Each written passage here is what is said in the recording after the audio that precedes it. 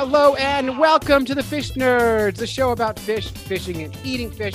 I'm Clay Groves, Chief Executive Fish Nerd, licensed fishing guide, and your very best friend. And I'm back. I have not made a podcast in like a month, and I've been trying to find time to do it. And then today, our friend Andrew Lewin from Speak Up for Blue said, "Hey, Clay, when's your next podcast coming out?" And I said, "Well, can you help me make one?" And then here he is. Andrew, welcome to the podcast. Thanks, man. I'm happy to be back. This is awesome. I'm glad you said, "Hey, would you come on and help me do this podcast?" I'm down for that all the time. I love talking to fish nerds. It's so much fun. And I've been gone because I'm in my summer schedule. And my summer schedule means make a podcast whenever you have time. As everyone knows, I don't make a podcast for a living. I'm not a rich podcaster like Andrew. I am a poor runs a small business and has kids in the summertime, and I work at a camp, and I'm just so busy. But God, I missed making this show. And so I'm actually making this show tonight, and I'm excited about it. And I'm glad to be back. I got about 50 emails, Andrew, from listeners saying, "Where the hell are the fish nerds? We need our fish nerds on our iPhones or on our Androids or whatever." And that's a lot of emails. And every single one, I'm like, stay with me. I've actually been telling people on my podcast about fish nerds. So some of them might be my people coming over and being like, "Hey, Andrew told me about the fish nerds. So where are you?" But I've been talking about fish nerds all the time. I actually said it in one of the podcasts I recorded today that will be coming out in the next couple of days. So. Be sure and tag me in it because I like to hear my name. My ego needs it. It's funny. You're a conservation podcast, right? Yeah. And do you ever do an episode or an episode when you're in real life? Do you ever have any conservation faux pas?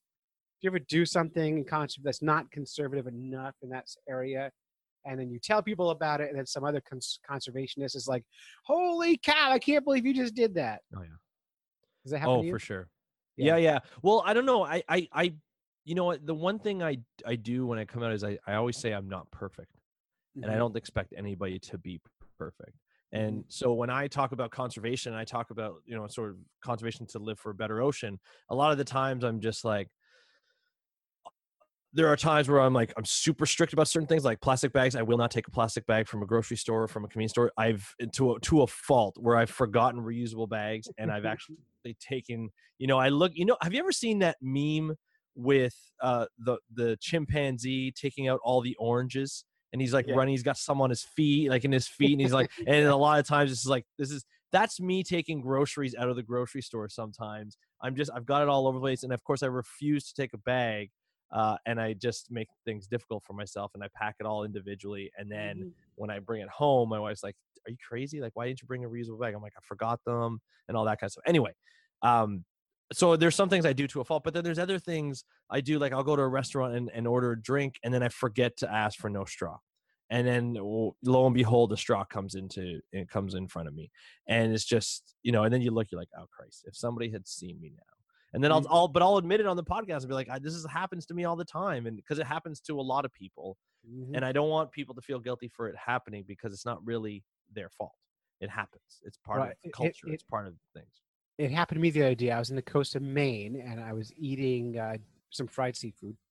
Which, by the way, these restaurants now, they're serving paper straws at their fried seafood. I don't like the paper straws, but I like the effort. Yeah, I don't care. I have a metal straw with my metal cup I always use, but I was happy to see not the plastic. Yeah. Which is great. And I look in the water, and there were ducks, and there were striped bass. Right. Nice. And I turned my my iPhone on, and my daughter started throwing French fries in the water, and the striped bass eat French fries.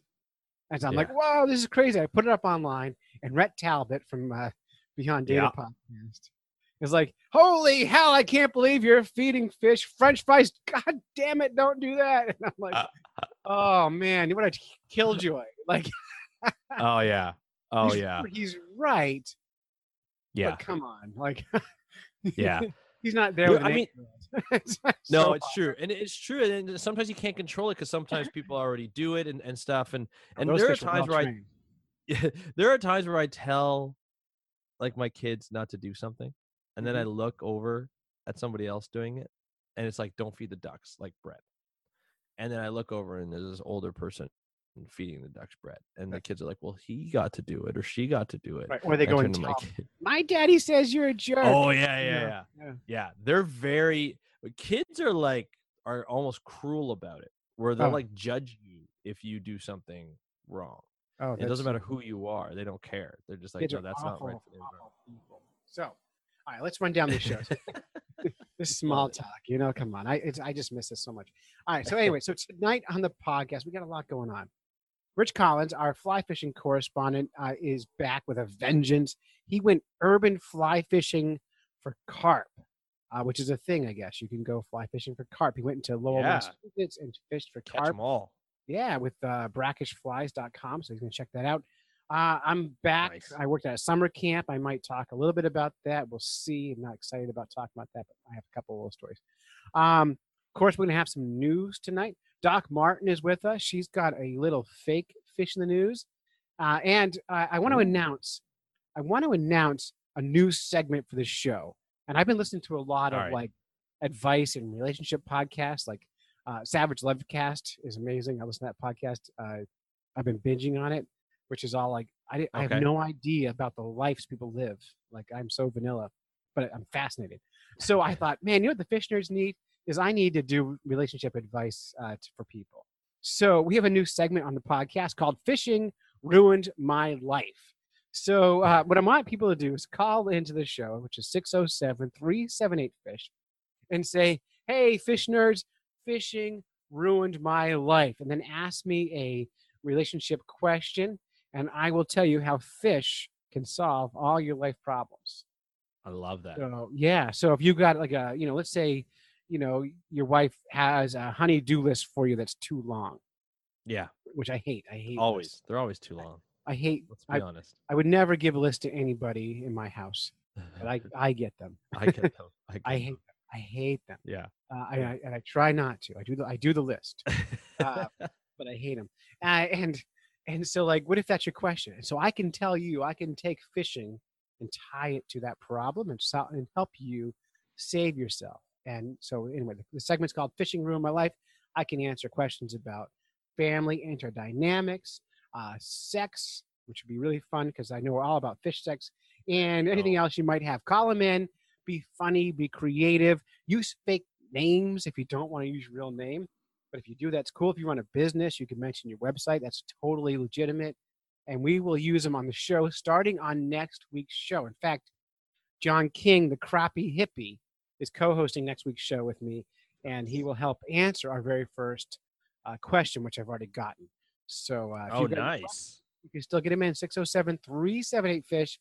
Ask us anything about your life, and we will solve it with fish. I love it. Yes, it should be fun.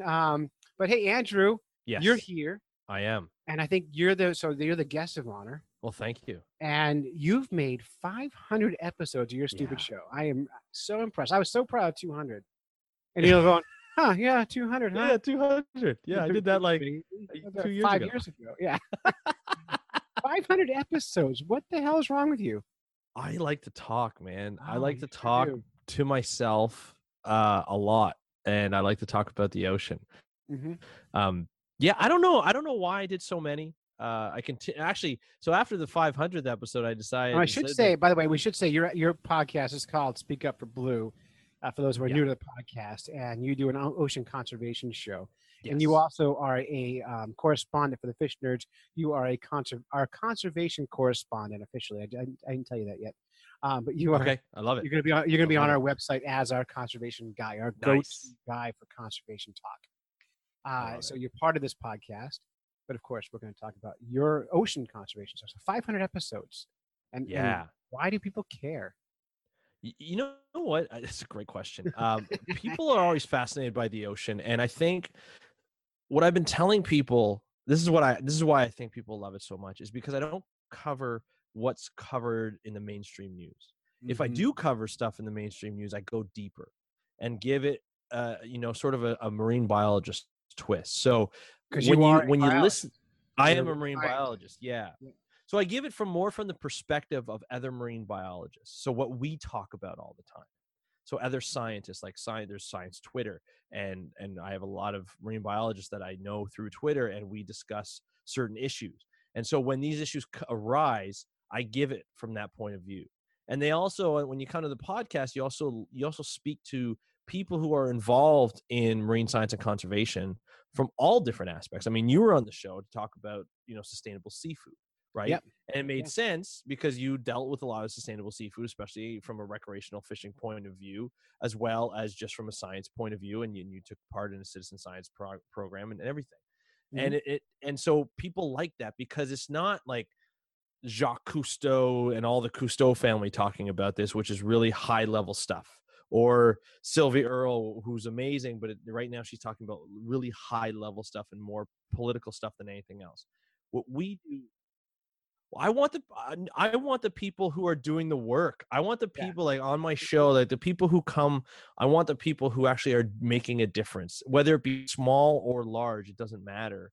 That I'm building a platform essentially for people to discuss how they conserve the ocean, and whether they're scientists or conservationists, if they do it as a career or not, it doesn't matter. They get to tell their story, and the audience just eats it up because they're like, oh, this is really cool. They get to know scientists, and they're just like, oh, so they're not elitists.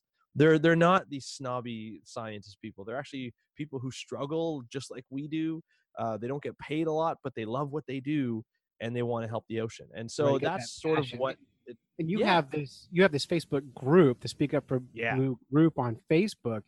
And I'll tell you what I love about that is when I'm on that site, I'll post a question and actual real scientists are there to yeah, answer it. So a fishing guy like me who has a yeah. sciencey brain but is not a scientist has access to all these people. And I actually, for our show, believe it or not, we pull a lot of the news from your site, and That's awesome. I do steal guests from you on occasion as well. So Absolutely. Keep telling people. I've guests lined up the wazoo for you. oh, good. So Good. we'll talk after, but yeah, I keep telling him like you got to come on Fish Nerds Pod. There's David Schiffman, aka at Why Sharks Matter. He is Yeah. huge into fisheries and recreational fishing. He's been doing this thing with land-based shark fisheries recently with Florida. They've just come out with new regulations, or they're proposing new regulations. He Mhm. was part of that policy change, or being an expert in that. He'd be a great guest. He'd be a great person to get to know and to tell other recreational fishers what's going on from the science point of view and from a protected species point of view as well. But because he also works with recreational fishers, right? So he's got that understanding, and So then he he's got the gets it. science and the conservation as well. So it's a really fun dynamic that we have, and we have people on like that. Yeah, it's totally cool. And we interact with these people. I see them on Twitter all the time, same Yeah. people. So it's really cool. So how did you celebrate your 200th episode? My 200th or my 500th? 500. I can't count that high. I get.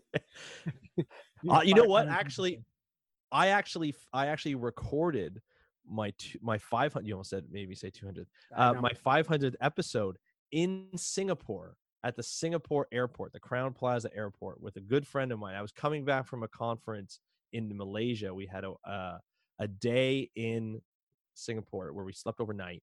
I stayed in a hotel there, and we recorded a podcast. We did 10 years of science communication. So we went back 10 years, how it all started. He has a website. This is Andrew Thaler. He has a website called Southern Fried Science, really Good popular name. website in our space. And you know it, right? Mhm. Yeah.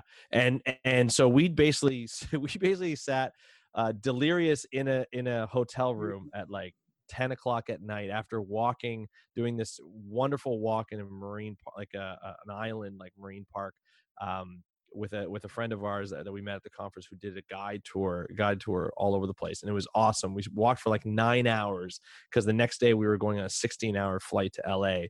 So we were like, we need to walk as much as possible. So we were exhausted. We were probably a little dehydrated, exhausted from the conference, and then we decided to do this podcast, and we had literally a laughing fit before we did the podcast. But I was like, what better way to celebrate the 500th episode than doing it in a different country?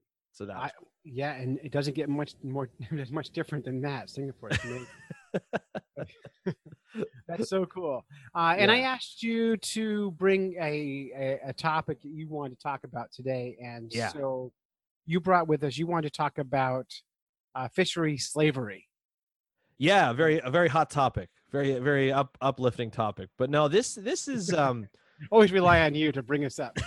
Yeah, this is what scientists do, right? We bring Yeah. you the optimism. But actually, this actually does have a happy story. So at the end, anyway. So I had the opportunity when I went to this conference called International Marine Conservation Congress in Malaysia this year. Runs every 2 years, and this is the second year or second time every 2 years when we run this conference, we give out an award called the Jairo Mora Sandoval Bravery Award. Now, this award is for Just people rolls who off your tongue, do. by the way. You can just It say that. does, doesn't it? If Mhm. I were Spanish, it would roll a It's like a lot little better. But poem. my Yeah. Spanish is horrible.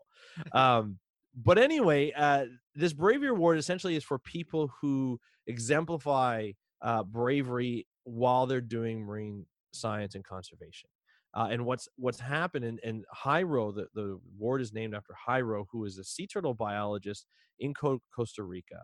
And in 2013, he was actually murdered for trying to protect sea turtles. Him and four other female colleagues were ambushed by poachers who they were protecting the sea turtles from. So what happens is they protect the nest, they stay around the nest, they guard the nest so that poachers can't come and grab the sea turtle eggs and destroy the nest and destroy all the eggs and sell the eggs for food and whatnot. Because we all know sea turtles are endangered, so we have to protect them. So And these the eggs guys, are were delicious. protecting them, and this happens all over the world, right? This happens all over Costa Rica, all over Central America, all over the world, protecting sea By the way, turtle nests. it almost always happens because some guy thinks it's going to make his penis harder. Like all Yeah, the it's really weird. species, like, well, I have to Yeah. kill rhinos because my penis. Yes. I have to kill elephants because my penis. Yeah. I've Yeah. got to club seals because my penis. It's like It's almost always so the case. it's so It's weird insanity. Yeah. why a lot of these things get happen, especially when you're talking One about answer. like the big animals. Yeah. Yeah. There's always one But answer. anyway, so this guy gets ambushed. Him and his four female colleagues get ambushed at night. In I think it was March 31st or May 31st, 2013. He gets brutally murdered. I'm not going to go through the details because they're awful. The women are You could do a whole like true crime podcast, like absolutely. crime Well, style. this is quite the story because after the incident, so the women were sexually assaulted, they were beaten up badly. They survived, thank God. But of course, obviously, what they went through, who knows how they're getting along now. Um, the whole sea turtle community and the conservation community sort of went in an uproar, like how can this happen? And then more research was done, and by this organization, it's like a separate conservation organization that looks after the welfare of conservationists all over the world. And they determined from 2004 to 2014, over 1,000 conservationists were killed doing conservation work, and this is all over the world. So this is like, and even just like in May, 5 rangers in Africa were killed for protecting rhinos, right? So like this happens all the time. And obviously this can't happen. Like this is like one is too many. 1,000 is disgusting, It's and insane. so it is insane, and people are go through this all the time. And so we started talking to the people who started to go through this, and we said, what could be like the thing that we could do? And so Society of Conservation Biology came up with an award called the Jairo Award, and it's a bravery award. And what it does is it gives $1,000 to the awardee, and it gives them name recognition. And so the $1,000, you're probably thinking, well, that's not very much. They can't really do a lot with it. And it's true. They can't really do a lot with it, although these conservationists don't usually have a lot of money to do their work. So it goes towards their work. But the real value is the name recognition. So the fact that we are saying, look, this person is doing this great work, it gets around the conservation community. It pulls their reputation up, and it gets them recognized so people know who they are. Otherwise, they don't know who they are. And that does one of two things. One, it gives them more accolades. And then the other, it actually protects them. So for instance, there was this woman in Argentina who, a biologist, was trying to protect orcas from being captured and sold to like places like SeaWorld and whatnot. And it was run by the mob. And the mob found out that she was preventing this from happening. So they put a hit out on it. Jeez. And so she found out about that. She went to all the papers in Argentina that she could find, and she got her name out in all the papers. And because she was recognized, they realized that now that people know who she is, if she disappears, that's going to be a big thing, and we don't want that attention. Right, because So she's she just she basically saved her announced own life. publicly, the mob is after me. Here's my name and face. If I disappear, that's who got me. Basically, in a way, For their yeah. power. Yeah, so that's what how scary it can be. And so anyway, so we got to present. So the inaugural award back in 2016 went to Hyro's mother and her family, who are starting an organization to continue Hyro's legacy, which thought that was the perfect inaugural award. But then this year we gave the award to a woman named Fatima. I would say her last name, but I would butcher it, so I'm not going to say it. But I'll put it. I can send you the link if you want to Yeah, put it that'd in be the show great. notes. Yeah. But this woman Fatima is from Thailand, and her organization, her husband and her team essentially focus on saving people from the fisheries slave industry. And this is a big thing in international fisheries, especially in Southeast Asia. A lot of people from Indonesia, a lot of people from the Philippines, a lot of people from Malaysia, a lot of people from Southeast Asia and Thailand, they get taken or they get hired, quote unquote, hired on these boats, get barely fed. They barely make it to shore because these boats are out full time a year. They're barely getting fed. They don't get meds. If they get sick or they can't work, they get thrown overboard. Okay, this Jeez. is like human rights 101. Like if anything needs to be done, it has to be done here. But because it's in international waters and because nobody really has a lot of proof, they can't really do anything. So what happens is a lot of times, I guess they can't keep the fishers on the boats. So what they do is they put them on an island, like a basically a deserted island in the middle of the Southeast Pacific, and they chain them up or they put them in cages so that they can't go anywhere. Barely any food, and if they survive, great. If they don't, who cares? That's the feeling that these people have. That's the disgusting part of this business. So Fatima finds this out, and her team go to these different islands within Southeast Asia that she gets like hints of where they are, and she frees them all. In 3 years, she freed 3,000 men. 3,000 men in 3 years. She didn't have any money, and she didn't have any sort of diplomatic ties to help her out from Indonesia or from because that's where a lot of these islands were from. Right. They belong to countries, but they're basically deserted.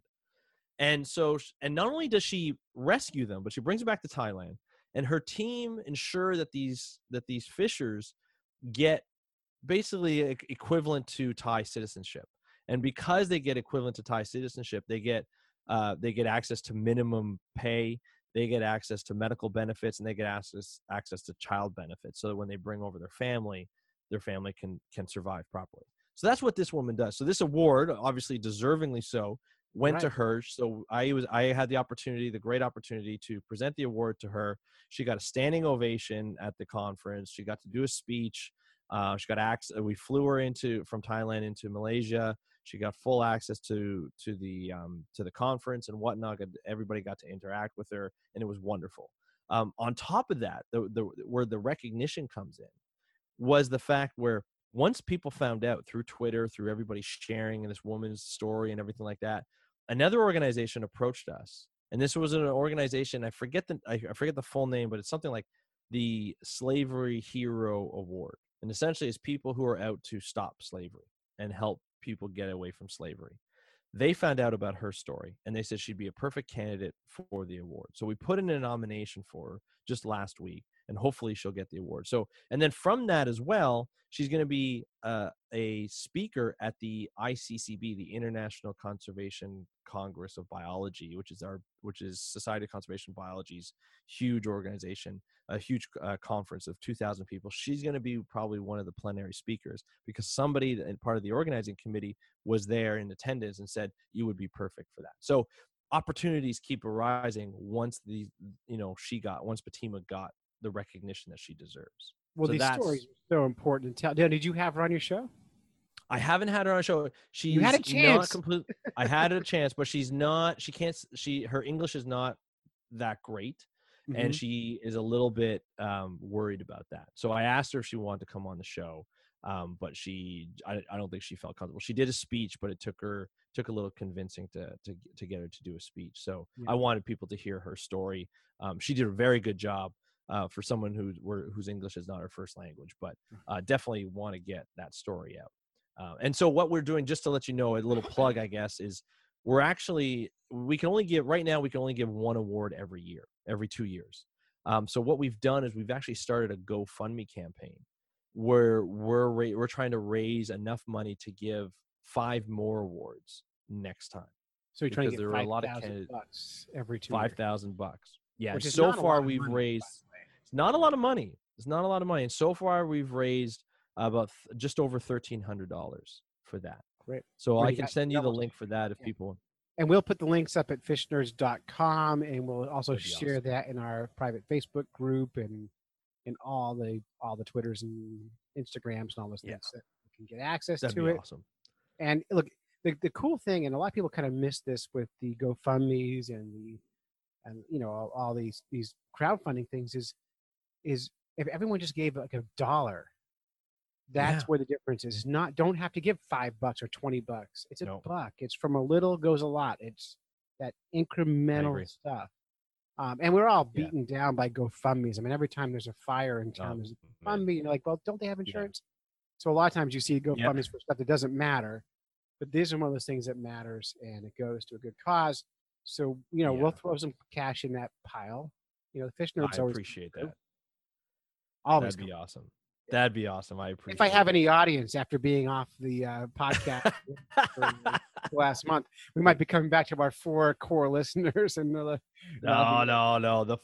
The fish nerds audience is loyal. I know they're gonna salivate just waiting for another one. 50 people at least will be waiting for another Fish Nerds podcast. And I should email each of them individually and say, here it is. Oh, by the way, have you given me any money yet? You want me to continue? Yeah. Okay. Here's some money. Yeah. All right. But I just find, it's one of those things where these stories, they really inspire you. And meeting her, like this woman is like, usually you'd think, oh, freer of slaves, this person has to be like 6'1" and just massive because they show such bravery. She's 5'2" and probably in her 50s and is just powerful. this wonderful woman, but just completely goes on these boats. And I mean, these boats, they're not yachts or anything. These are just like the boats in like Dunkirk, and like, there's no protection from storms or anything like that. She just grabs people. She sees them in cages and chained up, and then she brings them home. You can't beat that kind of. It makes me feel like such a big wuss because I feel like a hero because I got a dog from the Humane Society. I'm like, I got a rescue. Yeah. Meanwhile, this woman's like really rescuing stuff, and I'm like, I swung on a rope and kicked in a door and rescued a dog. Yeah. And I just gave him $100. Like I don't. It's this true. whole rescue thing is so silly. So real heroes, and then there's like you Us. and me who are just wusses. Exactly. Oh yeah. I don't know if I even said in my speech, I said, I don't know if I could do this. I really don't know if I would have excuse my language, the balls to go up and do that. You never know what could happen. Yeah. Right. Like it's not an easy thing to do. I don't know. I like to think if it came down to it, I would do the things. Mm-hmm. But knowing myself the way I do, I probably would talk a good talk and then get there and be like, no, sorry, guys. Yeah. Slaves, bye. You go ahead. I'll go on the next one. I'm going to write a letter. Yeah. A stern letter. Yeah, I'm going to angry. I'm going to just call our president and solve it. Get right on it. Sorry, buddy. Right on it. Yeah, you're out of luck. I'm glad there's better people than us in the world. Yeah. Oh, for sure. For sure. What a hero. That's so funny. Not funny that she had to do that. I mean, it blows my mind that slavery's still a thing. I know. Like, it doesn't make any sense. I know. I mean, to think like, it's a disgusting practice in any time. But to think that it still happens to this day after we all know what it does and what it's all about, it's just it's sickening. It's really disgusting. There's really no other way to describe it. All right. Well, we'll throw some money in that GoFundMe account and move on. And hey, thanks for bringing our show down. Yeah. Hey, I thought this was inspiring. I thought, this woman does this with a small team. Well, no, it's inspiring that she does it. Yeah. The downer is that she has to do it. She has to do it. I agree. And that's what gets me down. I'm like, gosh, like, what if she didn't have to do that? What else could she have done? Mm-hmm. or did she need that inspiration? I don't know. Yeah. Well, we're gonna be coming out with more, like, from Speak Up for Blue, with more information on that, because there's got to be a way that, from a consumer standpoint, that we can help stop fish slavery, right? There's got to be something. So I'm gonna be looking at links to find out, if there's certain species that we can avoid and that kind of stuff, to get right down to it. So I'm gonna be looking into it more to Yeah. move on. Well, so I am against slavery entirely. I get behind that. Obviously. How do you feel about like helper monkeys? Which, I don't know, man. I don't trust monkeys. I don't trust monkeys. When I was in Singapore, we went on that hike. Story. Yeah, I knew there was gonna be a story. It has to be. We went on this hike, and the guide was like, "Don't bring any plastic bags or water bottles because the monkeys are gonna steal them, because they've been conditioned to be like, in the plastic bags there's gonna be food, and they run a con. So what they'll do is there'll be a bunch of them, and they'll run all over the place, like cross in front of you, all around you. They'll jump on your shoulder. They do all this kind of stuff to distract you. And then one monkey will come. It's a macaque, and they'll just come and they'll just like rip it out of your hand. And you see like people having tug of wars with these monkeys, and you're just like, just give it to the monkey, damn it. He's gonna kill you. Like, these monkeys are strong. Yeah, they will eat your face. Yeah, the cuter the animal, the more dangerous. That's always been my Yeah. where I come down on it. Holy smokes! I knew you'd have a monkey story. I told you, man. I have a wild boar story too, because we saw wild boars during that time too, at the same time as the monkeys. I'm like, if I see a monkey riding a wild boar, I'm out. Like, that's crazy. No, I'm in. I can go there. That levels it up. Who needs the circus when you got monkeys riding? We'll have to let that go there, and maybe someday we'll get the wild boar stories. Yes. All right, moving on. We got a call from the Crappy Hippie, who I mentioned is going to be on the show next week. Yes. To help us celebrate our 200th episode. People called in and left their jokes, and we were happy to have him, but he called it in, so I'm going to play it, even though it's 3 episodes late. Come on, try to keep up, man. Hey, I'm in. Hello, Fish Nerd Nation. This is Crappie Hippie, your tree-hugging redneck from eastern Kansas, and I got a joke for y'all in honor of my 35th wedding anniversary. Now, I fish with this young fella named Nick, and I hate to say it, but I out fishing pretty bad an awful lot of the time. And one day he says to me, Crappie Hippie, you're always out fishing me. What is your secret? And I says, well, Nick, it's actually quite simple. If I wake up in the morning and my wife is sleeping on her right side, then I fish with my spinning rod in my right hand over the right side of the boat. And if I wake up in the morning to go fishing and my wife is sleeping on her left side, then I fish with my casting rod in my left hand over the left side of the boat. And then he says to me, well, what if she's sleeping on her back? And then I says, well, then I don't go fishing, son. Man, you've got a lot to learn. Thank you very much, Fish Nerd Nation. Thank you, Clay Grove. Congrats on 200 episodes. Looking forward to the next 200. This has been Crappie Hippie, Tight Lines and Valentines. Peace out. While we're celebrating, we've got a bunch of new Apple podcast reviews, and once in a while I take a few minutes to just read some of the reviews out. And if you haven't already given us a rating on wherever you get your podcasts, whether it's I guess Google's doing podcasts now finally, and yeah, Stitcher and Spotify and all those places, you can leave a review. Even Facebook, you can leave a review. It means a lot, because when people are searching for podcasts, a good review helps them decide. So Lord Jeffrey wrote in, fantastic, fishy fun for real, fart. So I appreciate that. If you love fishing and are nerdy about it, then you'll love this. I fish bass, crappie, and even catfish in Texas. Most of the time, I have no idea what these northerns are talking about, but they make it interesting and fun. Love fish news. I'm kind of crushing on Doc Martin. Everyone is. And so much more for her. Please keep up the great work. I'll have to admit, Doc Martin's really kicking up her SciComm game, her science communication game, and I love it. Great. Yeah. Yeah, I love it. She does a whole does a whole college course out. The college teaches that on fake news, I love it. which is basically it's just a critical thinking class, but she uses fake news as the hook, right, to draw Mm-hmm. people in. And she's flying people from our podcast out to Kansas because she got a grant to speak in her classroom. So so Rhett cool. Talbot's going to go fly out there. Nice. I'm going to fly out there, and our friends from the Twisted 10 are flying out there. The Twisted 10 podcast guys are flying out there to speak in her classroom about fake news. That is so cool. Are you going to talk about flat earthers? And we always do. Important because they're the epitome of fake news. They'll take the most obvious fake thing and sell it to you as real. And For sure. so there's no difference between a flat earther and an anti-vaxxer and a Climate person who change doesn't denier. believe in climate change. They're the same brain set. They ignore fact. It disregards what they want to believe or they want to be true. Yes. And they're all the same person. Yeah. You know, the gluten-free crowds are flat earthers. So they're all the same.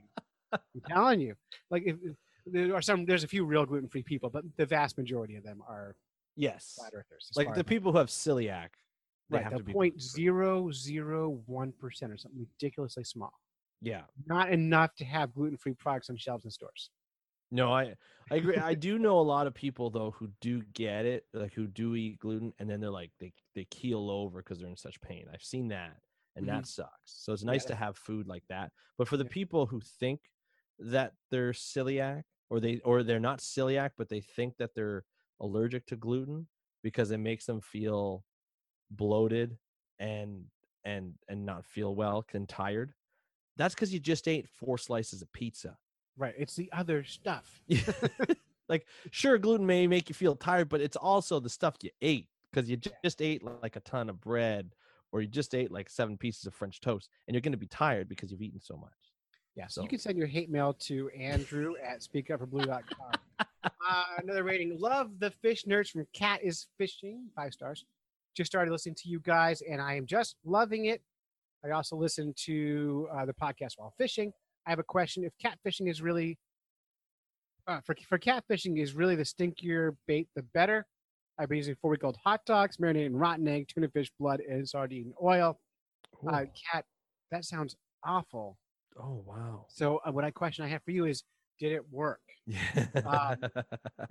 Because for me, just a worm works great, or a piece of chicken liver, and you're working awfully hard for an easy fish. That sounds awful. But hey, tell us.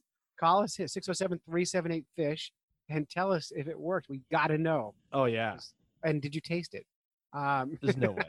There's no way. I want to see video of that being tasted. No chance. It must have worked. Yeah. Let's see. Honey Dukes gave us 5 stars. Best fishing podcast there is. I can't agree more. Clay's laid back style and love for what he does. It's clear in the show. If you have ever held a fishing pole in your life, or seen someone hold one on TV once, this show is for you. Carlos, Life, Death, and Taxonomy. Thank you, Carlos, who actually was on the show a few months ago. So awesome. I love that. That's great. That's right. And this episode is brought to you by the Fish Nerds Guide Service. That's right. We are here and ready to bring you and your family on a guided fishing trip on a state-of-the-art brand new pontoon boat. Yep, I said pontoon boat. This is a comfortable but serious fishing machine. We can troll for lake trout and salmon, which I did this morning and failed. Cast for bass, or cruise into a cove and put the hurt on some perch. I was told to strike the word hurt and put a kinder word, and I don't have Yeah, whatever. I know that. Fish. Head to fishners.com for rates, or call me 603-986-4335 for bookings. And we are the only guide service in the Mount Washington Valley of New Hampshire that can bring your whole family fishing. The other thing we do a lot of is just cruises. Just to be out on the water is so good. Yeah. I just put a partnership together with Tin Mountain Conservation Center, and we do every Thursday night a cruise on Silver Lake, Sucket Silver Lake, a nature cruise. That's awesome. So they do the talk about conservation and nature. I cruise, and they get almost half of the profits right back to them. So it's That's really awesome. I'm doing it for gas money, basically. Yeah. For what, $25 a person. It's a 90-minute cruise on one of the prettiest glacial lakes in the state of New Hampshire. So Check it out at fishnerds.com. Also, this episode is brought to you by Thirst Productions. Our friend Rich is a one-man digital media agency catering to small businesses by helping them improve their online presence. And he's actually very generous with his time. He does websites, search engine optimization, SEO, social media to targeted advertisers, website analytics, and website maintenance. Rich will help your business speak to customers more efficiently. Thirst Productions also gives back to cold water fishing conservation projects by working with nonprofits at deeply reduced rates to help them better share their message. So if your small business needs a digital makeover, or if you're a nonprofit needs new online presence, call Rich or get in touch with him at thirstproductions.com. And on a personal note, Rich is working on the Fish Nerds new website. It's not launched yet, but it's coming soon. And it should be really great. I've seen a few previews. It's cleaner, sleeker, prettier, and all the things. So, is that possible? Is that actually possible? I love your website. My website is, it's what did he tell me? He told me it was like 33 pages and like 3,000 images and stories. He called it like website sprawl. Google hates you. Google hates you because I own the Fish Nerds internet. I take it over, so I don't know. I just keep posting stuff. Yeah, that's what you got to do. You got to post. And when you have someone like Rich on your team, you don't have to be the guru. You know what I mean? It's like, you know this, when you make a podcast, like you have to you got to be an engineer, you got to be a producer, you got to be a writer, you got to be a website developer. All these things outside your skill set. Rich can be that skill for you, and he does a good job. And somehow makes a living at it, which I think is even more remarkable. And he has time to fish. And he has time to be part of our podcast. He is our fly fishing correspondent, and he just came back from a fly fishing excursion for carp in the city. And so why not play his story right now?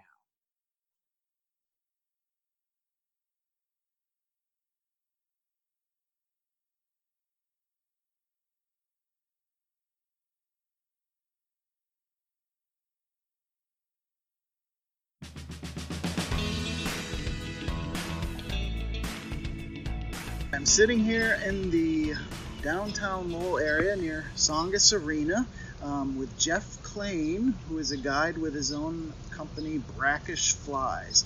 Hi Jeff, how you doing? Doing well, Rich. Thanks very much for having me on today. So let's talk real quick about urban fishing in Lowell. Fishing in Lowell is a unique opportunity for anyone. My service is really just fly fishing, catch and release. In Lowell, we have the unique opportunity to be fishing for warm water species, small and largemouth, crappie, sunfish, as well as carp on the fly, and all catch and release, all from shore, so no waders or boots required. Because we're walking the streets, you just get to wear comfy clothes, bring a brimmed hat, polarized shades, and when we get tired, we can stop, grab a bite, or grab a drink somewhere, and then just keep on fishing. So Jeff Donaldson had some questions about carp fishing in particular, which is our primary quarry here. There's lots of smallmouth, largemouth, pumpkin seed, bluegill, a little bit of everything, but carp is what we're after, and we've seen probably 20 carp. I haven't had any luck catching them. They're kind of just ignoring everything we do. But what is this? Is this like red fishing, he wanted to know? Is it like bone fishing? Is it all of the above? It's not like trout fishing, I can tell you that. Certainly not. I've sort of come to think of fishing for these carp, particularly here in Lowell, where we're elevated above the canals, as closer to being kind of like bone fishing, where you're sight casting for these fish, and you've got to get fly that gets to them at just the right speed. I mean, I've sort of been reading about tarpon fishing lately, where that's part of the equation there, is having the gap between the fish and the fly close at a natural speed. And that's part of this as well. And I'm sure that others like myself have heard the Field and Stream article referenced that it's similar to dragging a plate of ribs or steak or some other sort of savory treat through a nursing home. If it moves slow enough, something will gum it to death. And with that in mind, I try to fish flies that will sink slowly, or move slowly through the water. But that's not to say that that's the only thing that will work. So we're using like a modified mop fly, basically. Yeah, as much as we may get some looks for having said that, we are using the fly that I've had a lot of success with lately is a colorway in an unweighted mop fly. Just tying the mop material onto the hook shank with a bit of UV ice dub has been wildly successful for me lately. But that isn't to say that that's the only fly that works. There are a number of patterns that have proven very effective, and you also have on one of my brackish shiner flies, and I've caught 4 or 5 common carp on that pattern, which it's a streamer pattern that imitates a bait fish. Even if you can't get the carp on the hook, they're just these massive fish, and you see them through the water, and they're like this aquamarine sort of bronze color, and you get them out, you get them in the net, and they're just this golden mass of muscle. And they have these huge scales that are just, there isn't really a fish like them. You know, the fly just pops right out of their mouth because it's barbless, and it's just this set of rubber lips, really. There's no jaw that the hook pierces through. There's no teeth that you gotta avoid. It's just rubber-lipped vacuum. A sort of a dream of mine has been to find a way to make people aware of this fishery and just how incredible it is and the ease of access. This is a thriving fishery. This is how to fish it responsibly.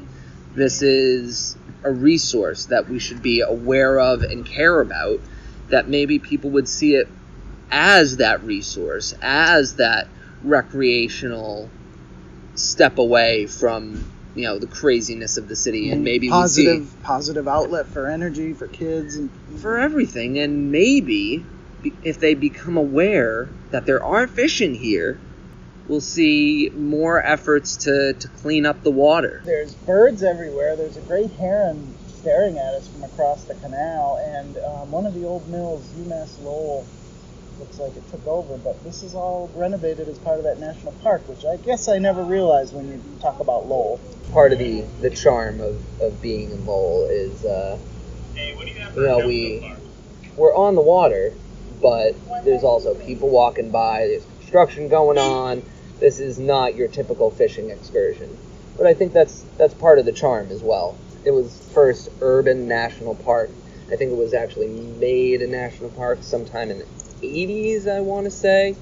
But now National Parks does tours all through here. They take people out on a canal boat where you actually get to go through the lock system.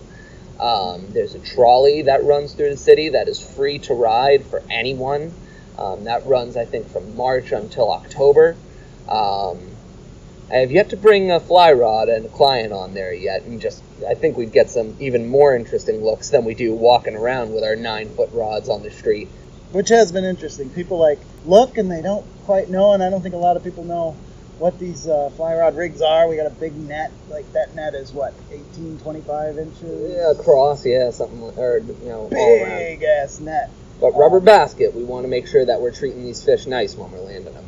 Yeah, and that's the other thing is catch and release by, sportsman code, but it's also catch and release because you don't want to eat these fish. No. Because you don't know what's on the bottom. I mean, as we walk the canals, if you look down in the water, I have no doubt that clients will see traffic cones, hubcaps, bicycles, computer printers, every manner of thing. And even though there's the Lowell Canal cleaners that I believe come in once a year and do a cleanup effort where they drain sections of the canal systemically and try and clean out some of those bites and traffic cones and things, there's just so much waste from the factories over the, decades and centuries.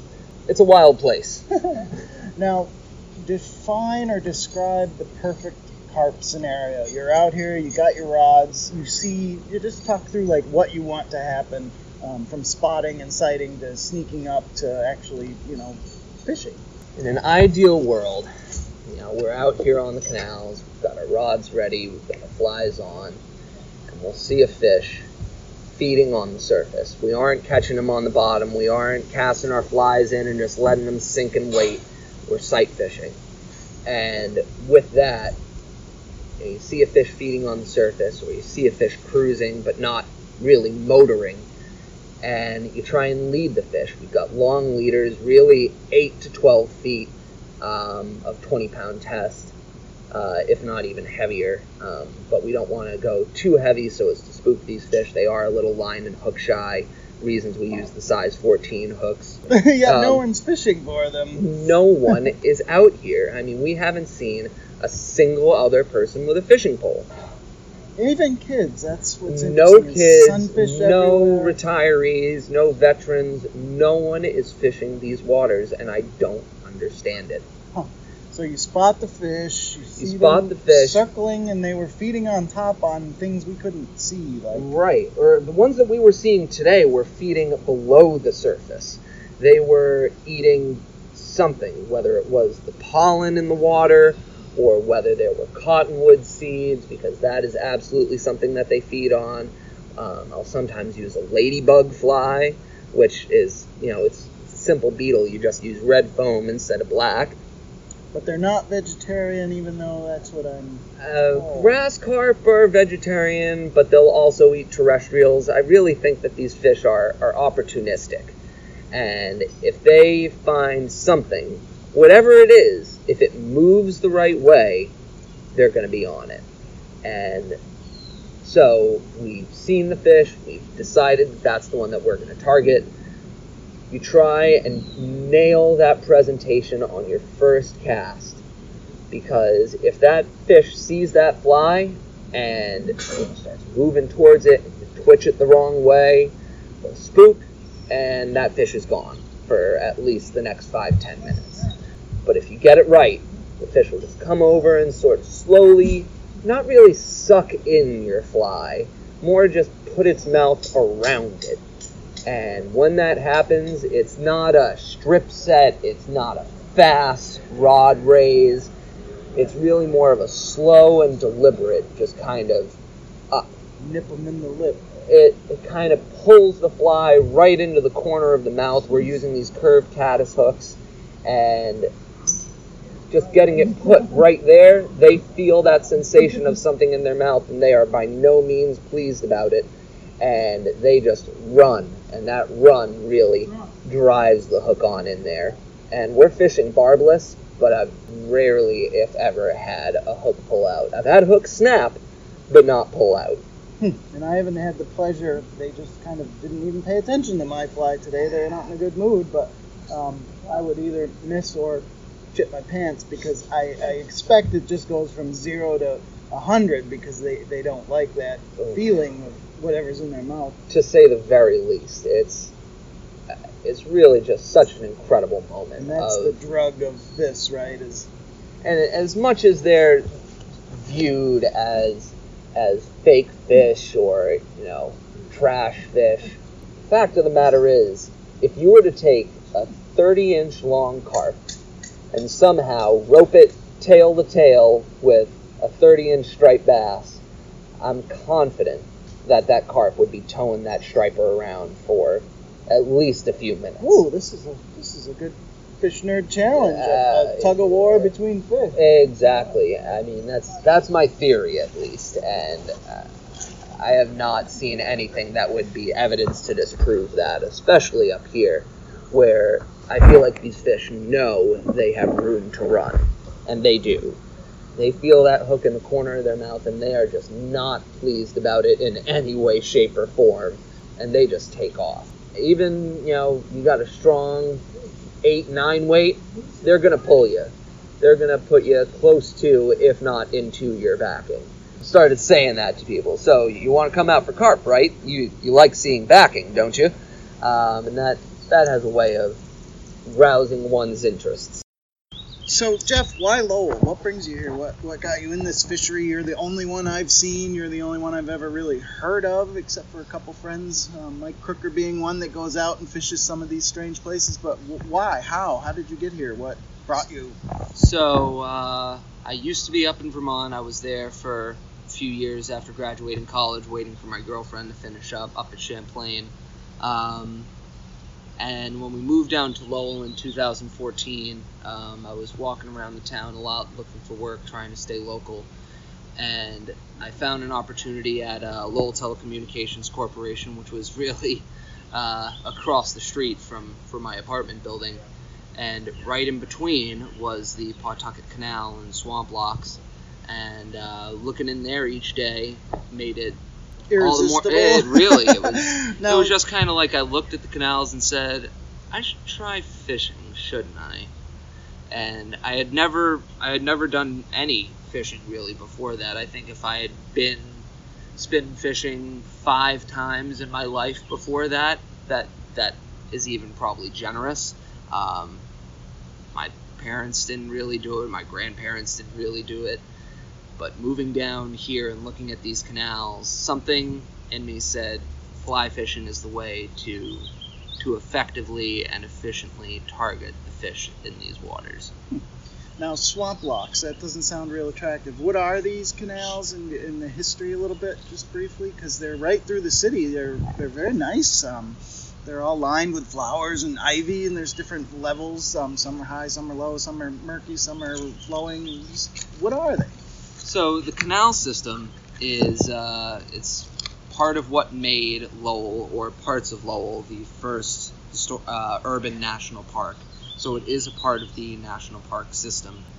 Sort of surmise, looking at the canals and as we walk through the city, that these were made to divert the flow of the Merrimack on its way out to Newburyport to provide power, hydroelectric power, for these mills, which were for textiles and leather goods. And these waterways used to have, power stations at each one, and the flowing water would provide the kinetic energy for these mills to be able to make their products. And now, none of those mills are actively operating, so they just really are an incredible warm water fishery right in our collective backyards. And the fact that I don't see people fishing it blows my mind every day I'm out, to be in this beautiful historic place, and there's all these old brick buildings and old mills, and it's very different though. It's by no means your typical fly fishing experience. My business is Brackish Flies. I'm based here in Lowell, but I guide all over the state. I take people out here in the city for the carp and warm water species. I do sort of intro to striper trips, wading striper trips out to the North Shore and South Shore. During the fall, there are some streams that, for those that are really die-hard and are ready to go at the drop of a hat, can come out for landlocked salmon. Wild trout during the earlier spring and fall, when we've got nice cool temperatures that are hospitable to them. And in order to get in touch with me or ask about any of my trips, you just reach out to me over Instagram. I've got a Facebook page, also Brackish Flies. There's a website, brackishflies.com. You can reach out to me directly via my email, which is my first name, GEOFF, @brackishflies.com. And I'm ready and accepting bookings for anything 2 weeks in advance from a given day. So it's not all urban fishing you do, that we run the gamut, which is interesting, which we'll have to do some other time. But I know how to wild trout fish, I know how to striper fish, but I've never carp fished, and I've never been in Lowell fishing or any city. I've never done this, so this is a great eye-opening opportunity. I'm so glad that we could have you out, Rich. I mean, that's what we want to show people, is the city it's up and coming, to say the very least, and this fishery needs... Oh, there goes our heron friend. Just saw him swooping off down towards the Merrimack. It's an incredible place to be able to come out here for a few hours in the morning or afternoon, either before or after work, catch a few fish, go home for dinner, or go to the office. It's tough to beat. These trips aren't as big of a commitment. Like if you go steelheading, you have to fight for parking, fight for space. You can come out here with drive Jeff. all the way out there. We're right here in Lowell. It's not like we're out in the middle of nowhere. There's free parking. We meet at my place. We cruise into town for full day trips. I make pretty solid lunches. Lately, I've been doing a 12-hour cook on a beef cheek. That's been pretty wild, from the good guys at Alpine Butcher, my favorite shop right around the corner. I've seen the posts. Yeah, they don't mess around, and they treat me right. They get me the good cuts, and it shows. So you customize all your trips. You don't have a out of the box. No, and that's sort of my thing and what I try and achieve. I want everyone to walk away from one of my trips just saying, "Wow."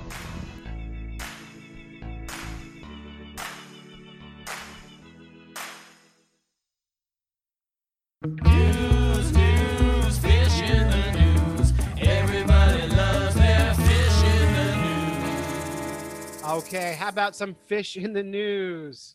Love it. Let's do it. That's right. You say, I love fish in the news. I do love fish in the news. Everyone loves fish in the news. First story. First story is all about food, man. Hey, All about food. And this is from thescientist.com. The headline is Satiated Fish Swim at the Back of the Pack. I don't know what else I need to tell you. well, is that because they're bigger and they can't swim as fast? Yeah, well, it turns out this is from the McLean et al. Metabolic cost of feeding predictively after the spatial distribution of individual fish in schools is the name of the article it comes from. That's a fancy way of saying that the fish in the front eat and then float to the back because they're heavier, more dense, and can't stay up with the crowd anymore, float to the back. It actually allows fish to rotate and allows the fish to kind of eat a little more evenly. And what they did was the scientist Killen and his colleagues recently studied schools of Eurasian minnows swimming in a tank against a current. Pieces of chow, that's a science word for food, were constantly whizzing past the fish. The team recorded how many each minnow ate and the fish's positions before and after eating.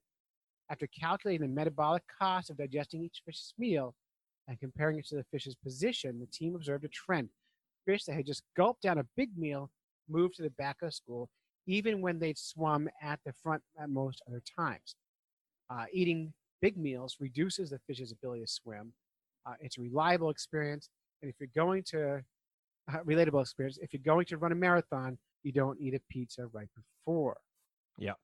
And that's kind of the whole thing. The observation aligns with other recent studies showing that individuals don't position themselves in a group according to some preference or their observations about where other members are. They do it just for food. A lot of people thought that fish had a pecking order. Right. So like the strongest, most aggressive fish were in the front and the weak fish were in the back. Now they're finding kind of a rotating space. Yeah, it's definitely an interesting thing. I mean, it makes sense from a physiological standpoint, where the ones that eat that just finished eating are going to go to the back of the pack. One, so they don't have to swim as fast. Two, they've had enough food, so they're going to let the rest of the school eat. I think it's pretty cool when you think of it from an animal perspective. I don't even know sometimes if humans would do that, right? If you're looking for food to survive, and you're in a pack, say of like 10 humans, and you're at the front of the pack and you eat a bunch of food, are you going to stop at some point, and even when you're full, and then go to the back of the pack because you don't know where your other meal is going to come from? Or are you going to continue to eat because you don't know when your next meal is going to come? Yeah, it was tricky because you have to compare to humans, you'd have to like have this like consciousness to a fish, right? Yeah. And the fish don't think on that level. No, but I think just by a pure math, they ate a lot, therefore they can't keep up anymore. But I kind of disagree with that, because I think fish have this altruism that is different from other animals, because in a school they're better in a school, right? Their survival is better in a school. So if they stay in a school and they have more fish around them, they're going to survive better when predators come. The more fish there are, the more they live. So it makes the more chance of them living, right? Well, it's interesting because the scientists say the consequences and trade-offs of group dynamics are not yet understood from this process. They're not able to kind of make any of those kind of conjectures. Like they're going to say for sure this means more fish live. Right. They're not ready to go there yet. And scientists are very funny about this. Now, I have a question for you as a scientist. Mm-hmm.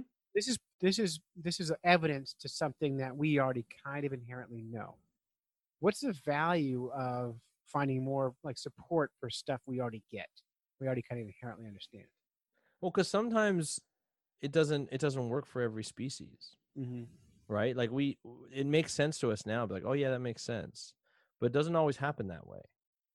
And so I think when you look at a study, I mean, you prove like a hypothesis or a null hypothesis that the null hypothesis is wrong, then or is false. You falsified a hypothesis, then you can say that, hey, this is what these fish are doing for sure. We have evidence they're doing it. But a different species of fish may do something completely different.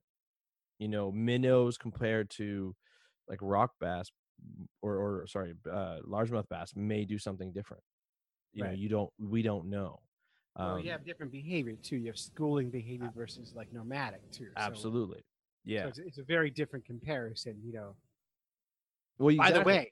the way, speaking of mean, I saw a bass try to eat a squirrel the other day. What? That's That's awesome.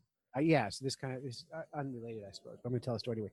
So I was floating on a lake, waiting for my clients to come on the lake, and I'm just kind of sitting there, and I saw this little red squirrel, fall out of a tree into the lake, and then immediately I saw it get grabbed by a bass. Just water splashes everywhere, and then the little squirrel escaped.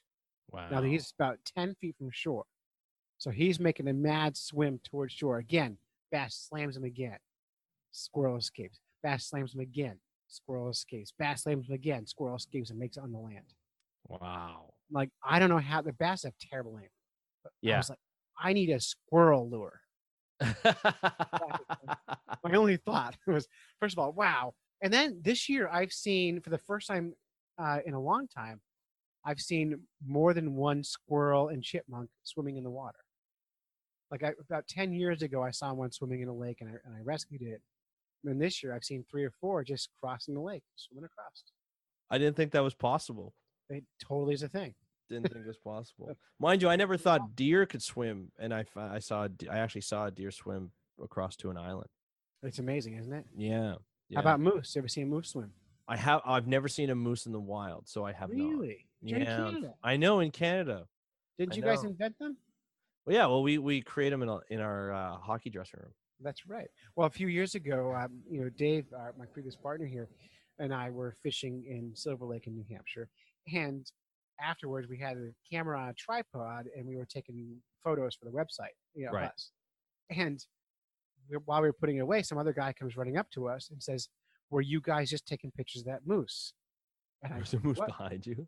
He goes, "He was in the water behind you with these giant antlers." And you guys are And so- taking selfies of each other, missing Yeah. all this. So we look at the camera, and sure enough, behind us in the water, photobombing us, is this moose swimming across the lake. That is so cool. But not good enough where we could use the photo. It's like you can It's- see it if you're looking for it, but it's Yeah. not in your face. That is so funny. Yeah, so you got to pay attention. All right, You gotta next pay attention. story from fizz.org. Lovefizz.org. Do ya? Yeah. Yeah. Well, this headline from a science publication gets me a little crazy. Friendlier fish may be quicker to take the bait. Nobody's perfect in this. Yeah. I know, hear you. I know. And the words like friendlier are really attractive and make people want to read it. The bluegill on your dinner plate might have been more social than the rest of his group, according to a new study from the University of Illinois. And its removal from the lake could mean major changes for the remaining population. There's a reason for everyone's first fish is a bluegill. They are social fish, forming big groups around structures close to shore.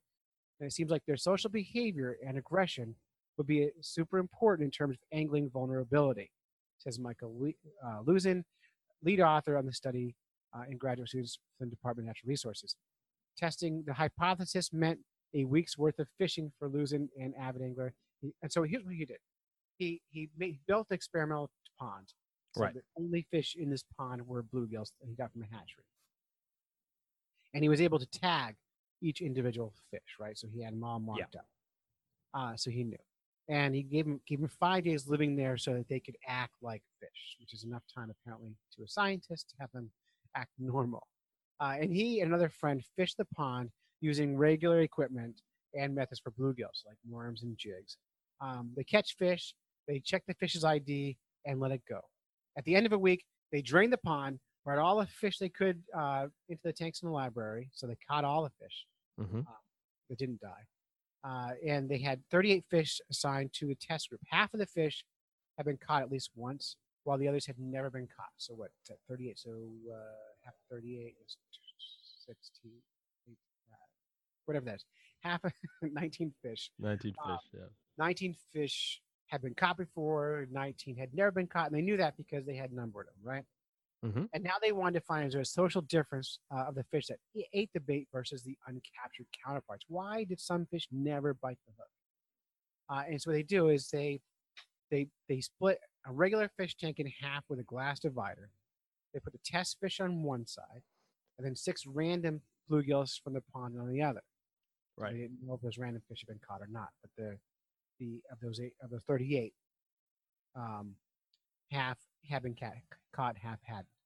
And they wanted to see how much the fish spent hanging out next to the divider, trying to associate with the other fish. So the ones near the divider would be the more social fish, and the ones who kind of pushed away were not. And they had the graduate students watching these fish.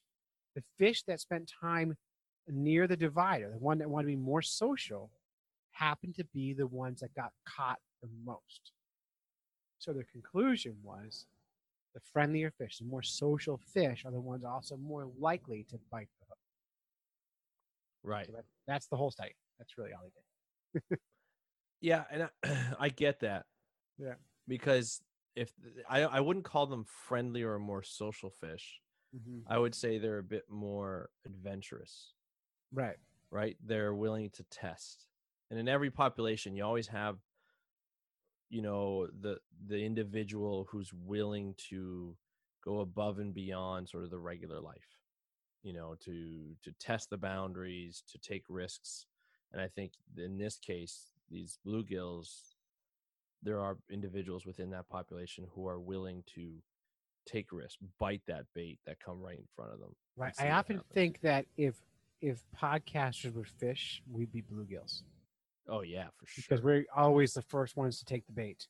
Oh And yeah. this is why we fail the most and why we get the most adventure and we talk to the most people, is because we're always right there going, hey, hey, hey, hey, hey, what about me? Yeah. What about me? For sure. I'd say we have the largest range of success, Sure. right? Yeah. Yeah, And that definitely. risk is certainly there.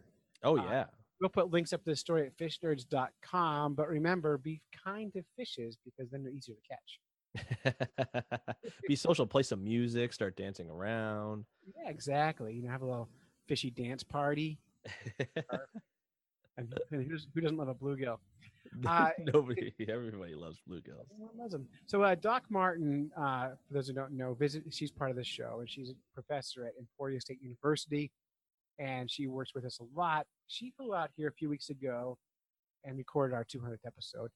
But while I was driving her back to the airport, we recorded a series of fake fish in the news stories. And she would read me a story and describe it. And my job was to determine, is it real or is it fake news? And so what we're going to do over the next few weeks is play one of those every week Love it. until we've worn them out. Okay, And I'll- spoiler, how'd you do in this one? I'm not going to tell you. Ah, You gotta listen, all right. because I would like listeners to play along and see if you're as good as me Yeah. at spotting. Now, would you consider yourself good at this stuff after doing that? Well, Andrew, here's my problem. I think most things are fake. Okay, so you're a skeptic. I am totally skeptical. I don't believe almost anything. So when you come across something that you don't believe, do you Mhm. do more research on it to see if it's true or not, or do you just be like, nah, that's not right, and then just walk away? Well, there are some things that I can just flat out disregard. Right. Just they're not worth even researching. Yeah. And then there's a problem with me doing the research sometimes. Like if you talk to flat earthers, they say do your own research. Oh yeah, yeah. And that often means don't trust experts. Right. Right. And my research is the opposite. My research is I find an expert and I ask the question, or I'll be more willing to trust a scientist than someone who says don't trust a scientist. People who For are sure. educated. So, but mostly you can tell by the tone of a story. Yeah. You can, even if you can't quite tell for sure what it is, you can tell when something's wrong. Mm-hmm. And then there's plausibility. Some things are just too bananas. Well, also the first thing I look at is what website. Like it's usually it's through social media, right? And you look at the website, Sure. you're like, no, I don't. Well, with places like BuzzFeed, it's just as likely to be correct or false. Like Oh, yeah. you know, BuzzFeed is not. Not I too don't. bad. I consider BuzzFeed's entertainment. I don't consider it for their heartbreaking news. no, but if you look at most news on social media, it's entertainment. For sure. For sure. And it's very be hard pressed. Even the stuff we did tonight on the Fish in the News, it's really written for entertainment. Those are fun Yeah. stories. We're serious. Next week we're going to do some talk about some about lead killing loons and some serious stuff when John King comes on. Nice. And we'll get a little more serious. But I've been away a long time. I don't have patience after that slave story you told. I can't do serious tonight. Hey, that was serious. That was a That serious was story. I serious. brought the seriousness. You did. I appreciate it. That's why we have people like you on the show. So let's let Doc Martin do her fake fish Let's in the do it. news. I can't wait to hear it. Me too. We're going to keep on this train of fish in the news. Is it real or fake news? All right. Now, this one I definitely wanted to do because I saw it posted on our podcast page. Probably by me or Rich Collins. Probably. Yeah, more likely Rich Collins. Yeah, I think he posts more than anybody now. Yeah, I don't know. I don't. Yeah. And I didn't comment on it Smart. because I That's wanted to save it. SMRT smart. That's very good. Yeah. You were so close. Okay, so this is a picture from, let's see, a guy on Instagram whose name is @Trout_Row. Trout And- row. Trout Row. Yes. Okay. Like ROW, not Oh. ROE. Oh, okay. You Too bad. nerd. I thought I liked the guy. No, I don't.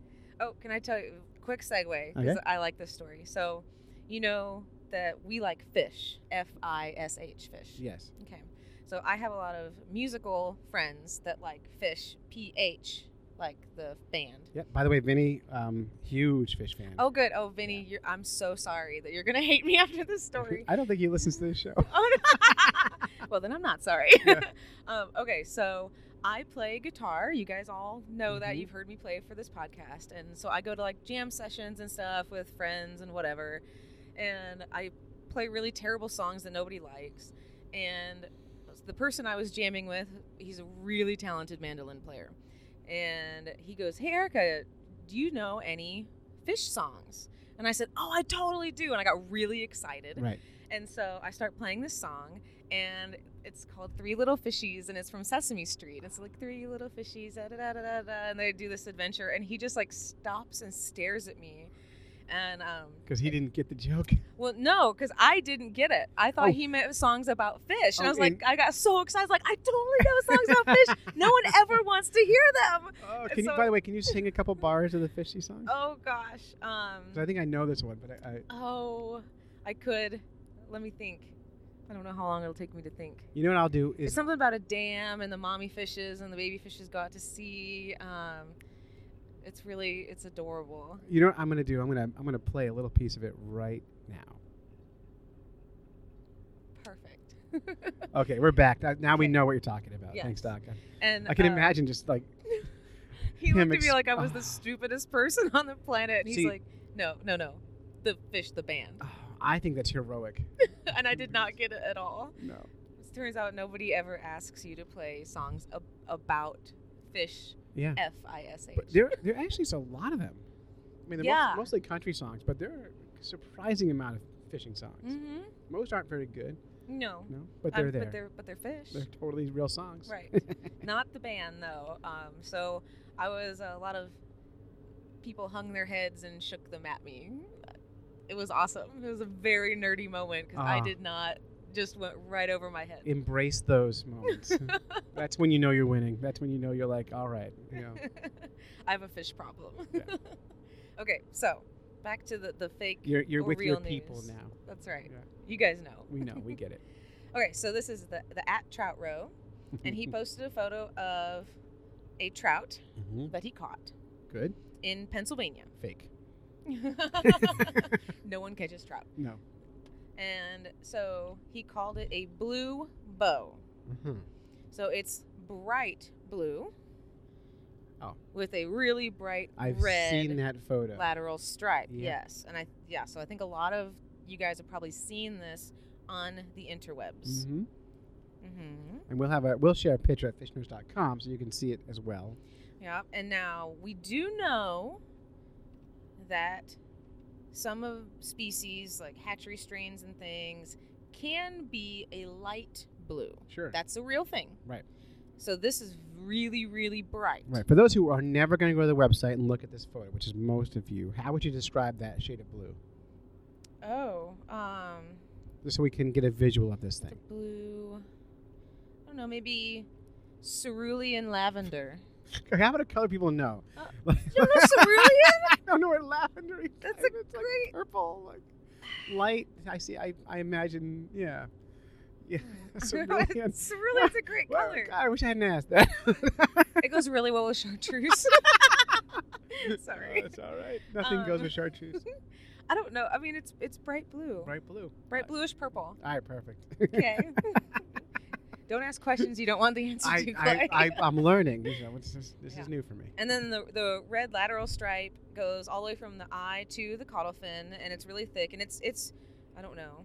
It looks like nothing you've ever seen. Yeah, it's unusually bright for something. If you were making Alive. a stuffed animal of a fake trout, Yeah. this might be what you make. Yeah. But he's holding it out of the water, and he's super honored and jealous to have witnessed this. #fly fishing. So he made this whole post. So is this a real fish? Is this some kind of genetic monstrosity, or what happened here? I just think it's Photoshop City right there. Photoshop City? It looks pretend, or it looks like it's just a piece of plastic he's holding. It does not to me look real. Okay, so So I think fake news. all right. So Snopes did in fact reach out to this guy, Oh, and he answered. those bastards! I hate Snopes. Well, at least they gave him credit. Yeah, I know. They won't give you Or credit, look but at they'll give me, this guy yeah, credit. Yep. All right, so here's what he said. Yeah, it's photoshopped, but it sure created a buzz for fun. Well, good on him for the honesty. Yep. You know, it's because we've been known to mess around with pictures and Mm-hmm. and to get attention. So good on him. Yep. So, So that is fake. yeah, it is fake, but it did the funny thing to me about that photo, it's not that good at Photoshop.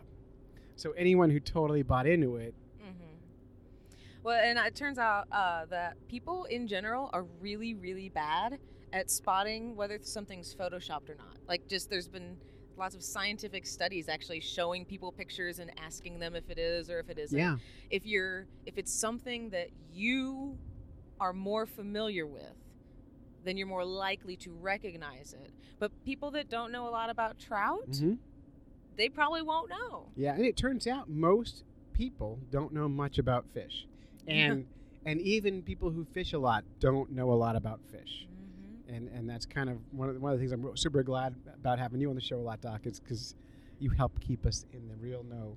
Which is funny because like I don't feel like I always know a lot. I have to No. go and read and do all this That's the stuff. difference. If you go interview the average fisherman and show them 10 non-game species of fish in their state, they can't name them, Oh. and they'll have a name for each one of them, but they will probably, I would say, 70% would be wrong.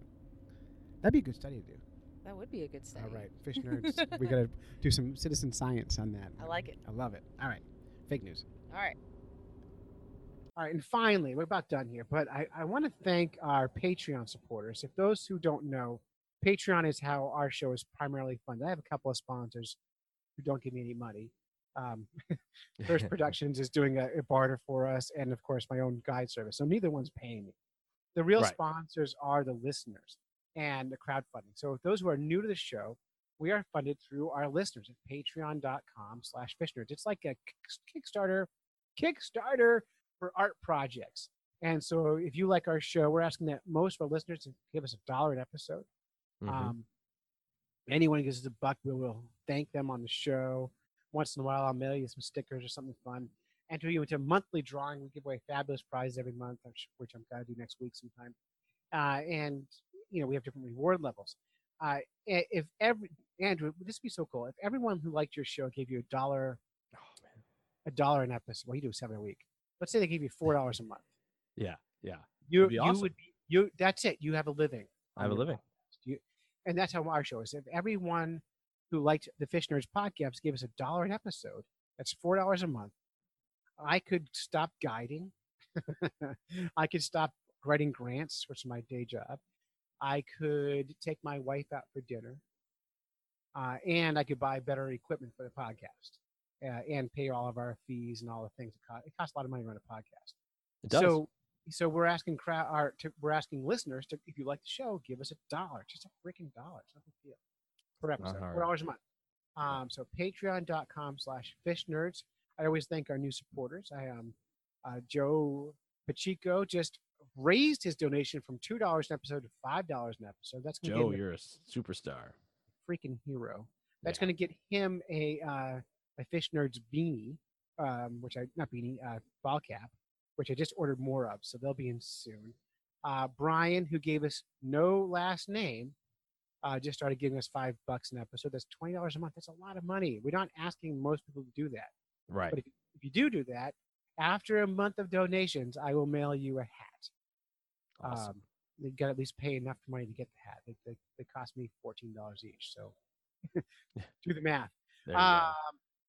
Alan Byrne just started donating at the $2 level, so he'll get some Fish Nerds decals.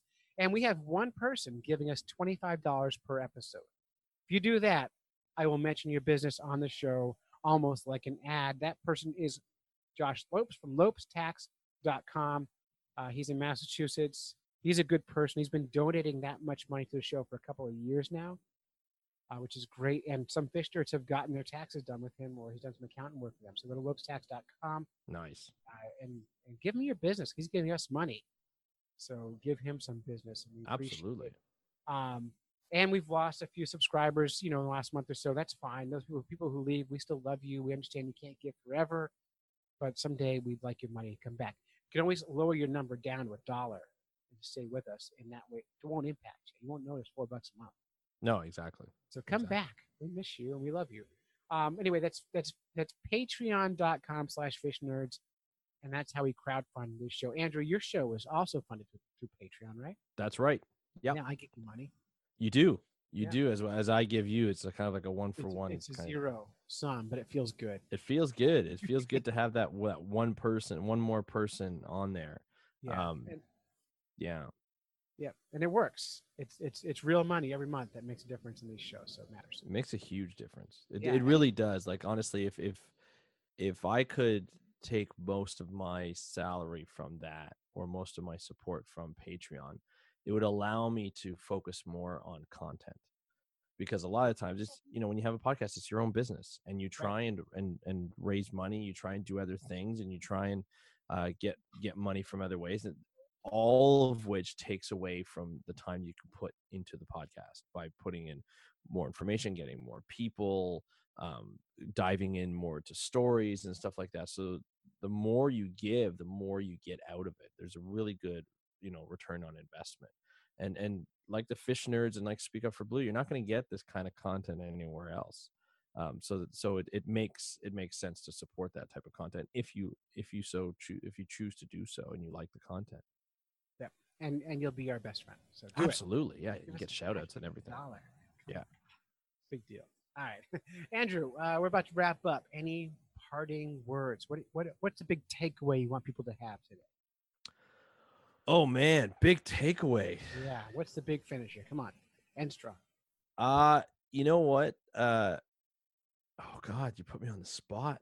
Dear God, it's late and I can't think. If there's ever been anyone you can hand a microphone to and walk away, it's you, Andrew. It's true. I could BS with the best of them. But I'm gonna say that the big takeaway is don't underplay the people you don't know who do great work. The people like Patima, the people like Hyro, who do conservation work, people who do sustainable seafood work, all the people who work behind the scenes that don't normally get the credit or don't normally get sort of the spotlight on them in mainstream media. Don't forget those people. Thank those people when you meet them. If they're marine biologists or they're recreational fishers and they do great work for that industry, thank them for doing great work because that helps. It helps a lot. And just giving them credit just kind of satisfies them in terms of the work that they're doing. They don't need money necessarily. They love the credit. They do need money, but they love the credit and they love the fact that you recognize them, and that positivity really helps. So if you see someone on Twitter that's doing some great work, or you see someone on social media, or you meet somebody in person, just give them their props because they deserve it. They totally do. And kind of speaking of fun, if anyone is in Philadelphia next week, it's Monday, the 23rd of July. Right. I am presenting at PMX at Podcast Movement. You can, if you're on our social media, I'll put links up. So Podcast Movement is the largest podcast conference in the world. It was actually started by a Kickstarter campaign. And I've been asked to compete at PMX, which is the TED Talk for podcasters. Love it. And so on Monday, I will be spinning the prize wheel, the Eel of Fortune, with 8 topics that are fish related that connect also to podcasting. And that will be my whole presentation. Will be spinning the Eel of Fortune at Podcast Movement. It's a free event for Monday at 2 p.m. in Philadelphia. I'll send links out. The Podcast Movement costs money, but that one day you can come and support Fish Nerds in Philadelphia. I also will be, I think I'm going to be fishing with Carl Hayes, one of our listeners and Patreon supporters, on Monday night while I'm there. I don't think I've told him that yet. But I'm going to try and get on the water with him. And You're going to fish for carp in the urban Philadelphia? I don't know what they have in Philadelphia. Carp's everywhere. I wouldn't be surprised. I wouldn't be surprised. I'm honestly, if I can spend an hour catching bluegill, I'd be super happy. Hey, they're social. They want to be your friend.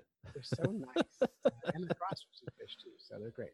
Yeah, absolutely. Absolutely. All right. Well, so, good luck, because yeah, I won't be able to be there, but good luck. And I'll try and record it as a bonus segment to the podcast. Oh, and I'm that'd going be to be cool. recording podcasts while I'm there. Put it on Patreon and make people. I should. but Yeah, I'm not that good. But I'll try and record it. And then also my podcast is being evaluated by PRX, which is they distribute This American Life. That's going to be live. That's going to be live on stage during the actual podcast movement. So we'll get some big time eyes or ears on the podcast to give us some advice on how to make it better, which I will take, but probably not use unless we start making some real money, because every good improvement costs a ton of money. So You know what? It's good to get the feedback, but in at the end of the day, this is your podcast. sure. And people love you for the way you've been doing the podcast, the way you've been doing it. So Well, we're bringing on a bunch of new voices, and I'm trying to get the correspondents to contribute on a more regular basis, mhm. because I think having the different segments, different voices makes the show, I think, more robust, more diverse. And Yeah, if you for want sure. to work with the Fish Nerds podcast, email me, clay@fishnerds.com, and I will send you a link to a form you can fill out that can get you on the list of potential correspondents, and we can add you in. I'm trying to get I'd like to get about 20 solid correspondents who, like, at least once every 2 months give me a story. If I have that many people, Yeah. if everyone every other month gave me a story, that would be every single week I'd have 4 or 5 stories. Which would be amazing. It would be great, and that's my vision for the podcast, is to have more voices. I especially need women. I need Yeah. children. I need people who don't speak perfect English and don't look like me. I need all Right. kinds of people on the show. There's too many of me in the world. We need diversity. So I like that, and I think what's good too is the way, because when I first started doing the segment on the podcast, on your podcast, I got to record it on my own time and then send it in, and then you would use it and just kind of splice it in. I think that helps people realize that you don't always have to like connect with you to do it. I mean, you could co-host like I'm doing right now, but you can also just do your segment and send it in, and you'll just splice it in. And I think that's makes it easier for everybody who's got busy schedules and stuff. Well, and for people like you, Andrew, who are good at talking alone on a mic, I don't do a solo show. I need a person to bounce off of. Like, even if you sat there and said no words, I need you there to bounce off of a little bit so I can keep the show moving. Hey, I don't know I why. enjoy it. Yeah, So that's it. You've listened to a bunch of fish nerds when you should have been fishing. we'd like to thank our families for supporting us while we podcast, go on fishing quests, and doing all the silly things that nerds do. Big fat thanks to Andrew Lewin from Speak Up for Blue. Make sure you subscribe to his podcast. We appreciate you co-hosting. Thanks to Doc Martin. Thanks to Rich Collins from Thirst Productions. Thanks to all the Patreon people. And thanks for everyone for coming back now that I'm back. And so until next time, follow the code of the Fish Nerds, spawn early and often, Avoid free lunches with strings attached. and swim against the current every chance you get. Awesome. I love that.